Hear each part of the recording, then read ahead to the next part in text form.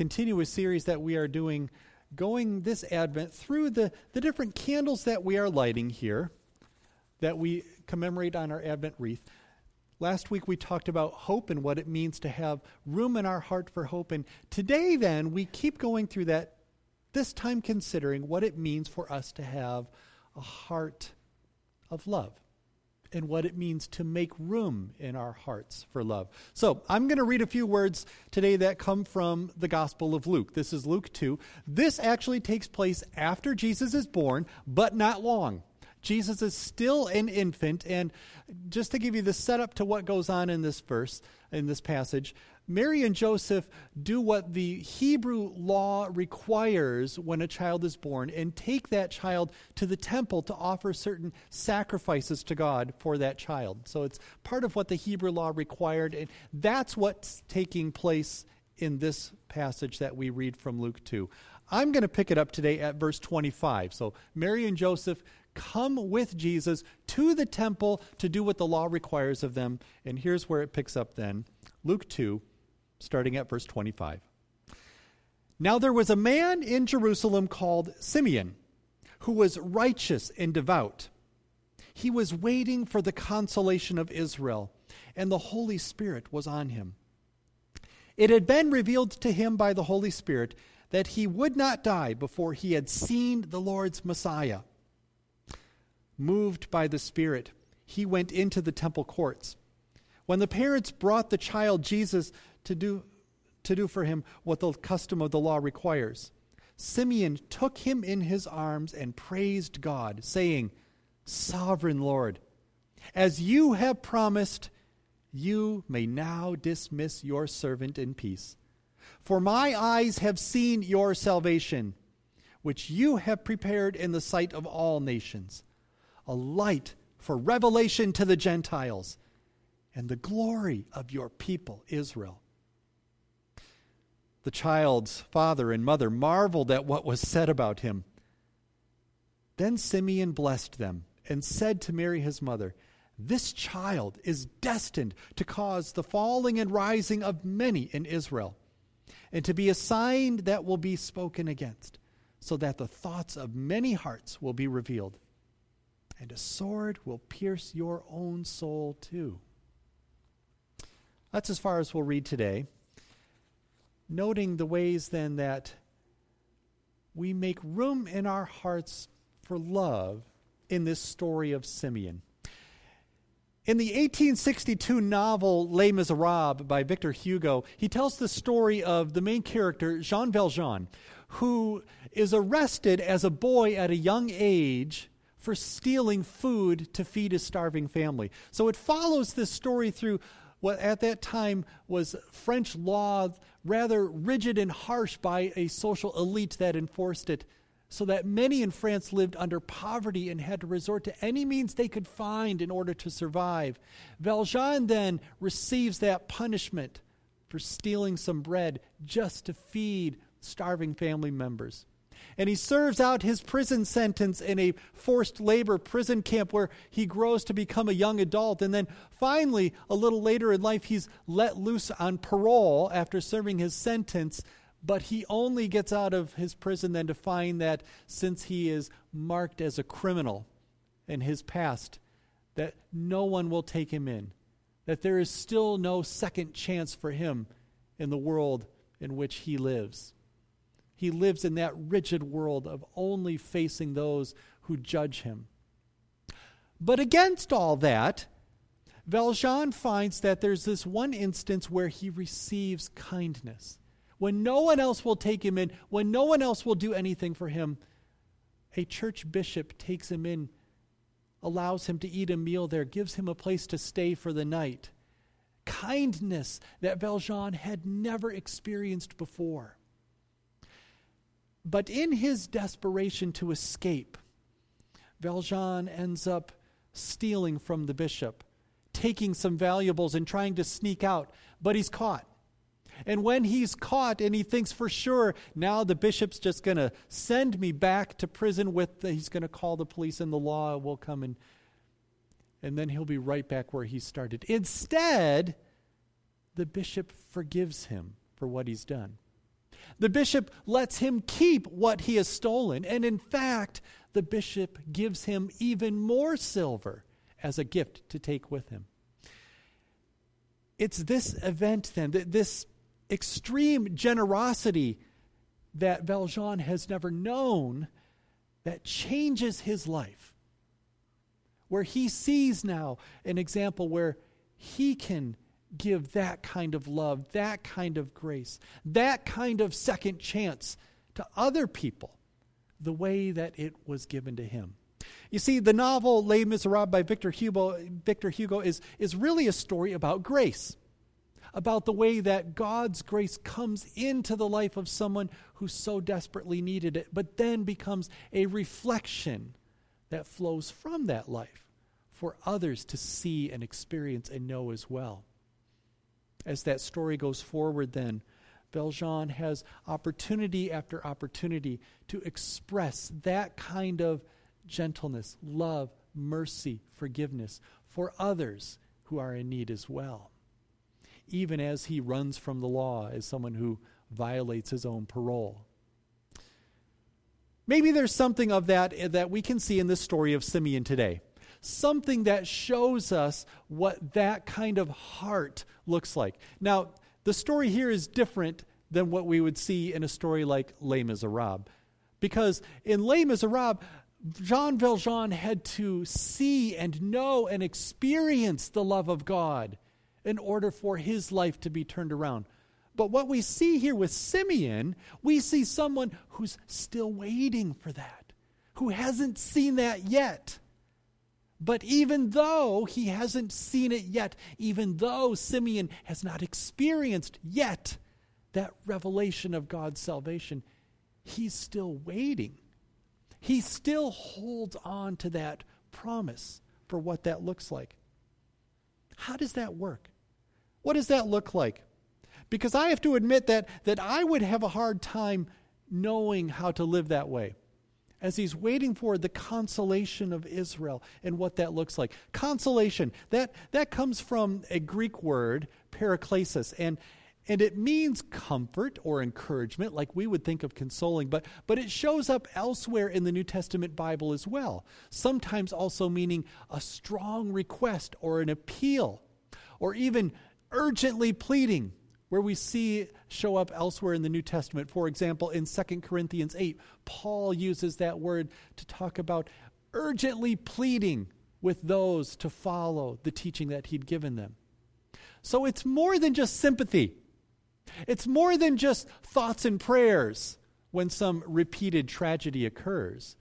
But it's an urgent plea to say, do something so that this repeated tragedy will not keep repeating, so that something can be done.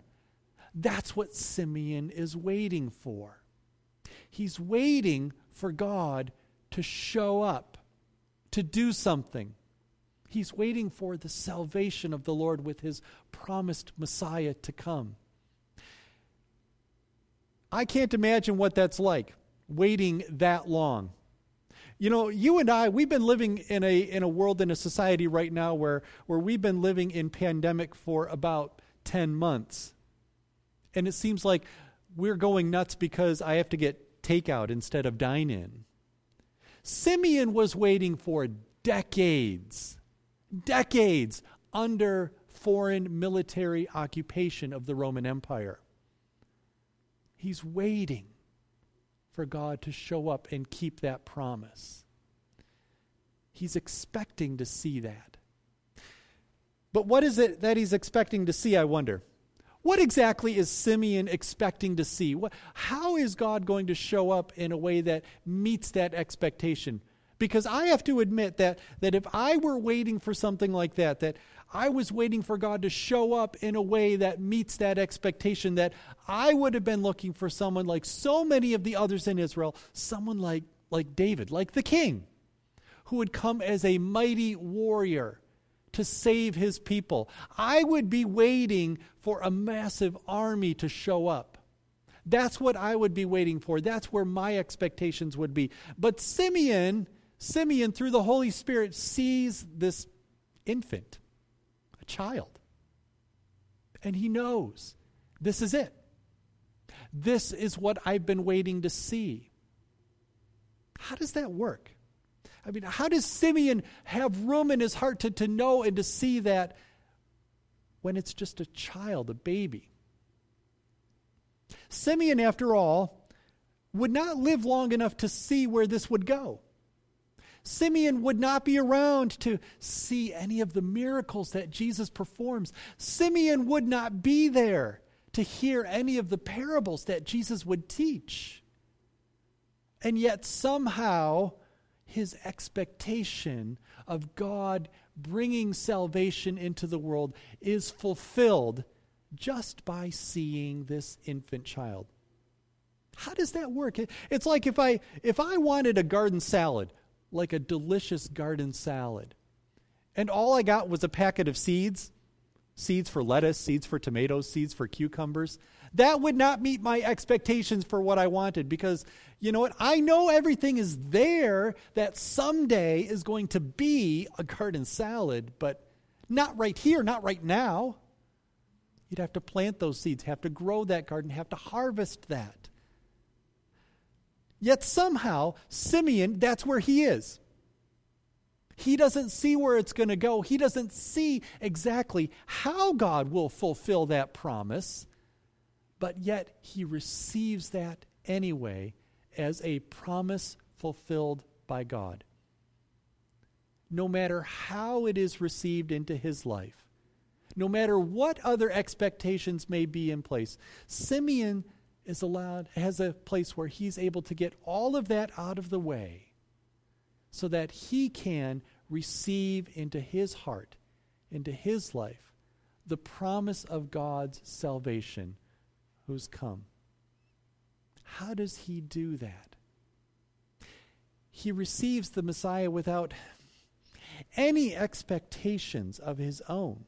He receives the Messiah without any conditions that he would place upon that would get in the way of what that salvation should be, should look like, how it should be received to him. How does he do that? Or maybe more importantly, the question can become, how do we do that? How do you and I cultivate in our heart a heart like Simeon? A heart that makes room to see God's salvation and what that looks like. Simeon is able to see God's salvation come because Simeon is able to see something of God's love. Maybe that's where it begins. Maybe that's what we see in the story today. Simeon is able to see the love of God because he has made room in his heart to see love when nobody else had. If you can imagine that, in that world, in that time in which they live, Simeon sees this child and he knows right away, this is God's promised salvation for the world. And he celebrates that, even though nobody else around him sees it. Still he does. How do we do that? How do we live in a world like that? In a world in which we may be waiting to see the consolation that God brings. Urgently pleading, God, show up into our world. God, do something for our world. But yet to be able to do that in a way like Simeon, where I don't attach all of these expectations and conditions on top of that. Where my expectation for how God is supposed to show up and bring his consolation is one in which I say, God, I want you to do these things for me. I want you to make the world a place that meets for my advantage, for my desires, for my liking, for my well-being. But rather, like Simeon then, to say, you know what? Even if I myself don't see how this promise is fulfilled in the life that I live, that I can still see and celebrate God showing up with his salvation, apart from whatever expectations or conditions I may place upon that. To see that and celebrate that, like Simeon does, takes room in my heart for love. To see that, for that to happen. So how does Simeon do that? How does he make room in his heart for love? And then more importantly, how do we do that? Right? How do we live in a world where we can see God show up with his salvation like that? As we go through this, another Advent season, as we look forward to Christmas, how do we make room to see the way that God's salvation has already arrived in our world and is right in front of us, even when it seems no one else around us sees it, knows it, recognizes it? What does that look like? Well, Simeon understands something of what it means to see the love of God because he's experienced and received that. And there's something to that when we know and experience the love of God, that then we have room in our heart for that. Consider the way then that God in his gift of Christmas is actually a gift of love. That the Messiah that came is actually a gift of love. Perhaps the most popular and well-known verse in the entire Bible is John 3:16. For God so loved the world that he gave his only Son, that whoever believes in him would not perish, but have eternal life. That the salvation that God brought at Christmas into the world is a gift of love. And when we recognize that first, then we make room in our heart for the love of God. Jesus then also passes along that gift. And we read about that. In John, he says this to his disciples. And this takes place at the Last Supper, right on the very night when he is going to be betrayed and handed over and arrested. He says to his disciples, "A new command I give you, love one another. As I have loved you, so you must love one another. And by this, everyone will know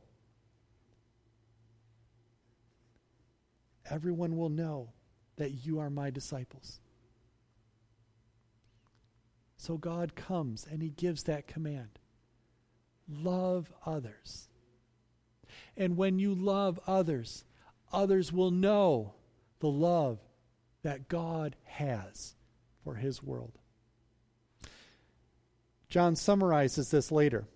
He says, in his letters to the churches, he says this, "And so we know and rely on the love God has for us, that God is love.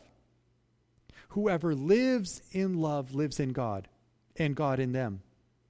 This is how love is made complete among us, so that we will have confidence in the day of judgment. In this world, we are like Jesus. We love because he first loved us. Whoever claims to love God, yet hates a brother or sister, is a liar. For whoever does not love their brother or sister whom they have seen cannot love God whom they've not seen. And he's given us this command: anyone who loves God must also love their brother and sister."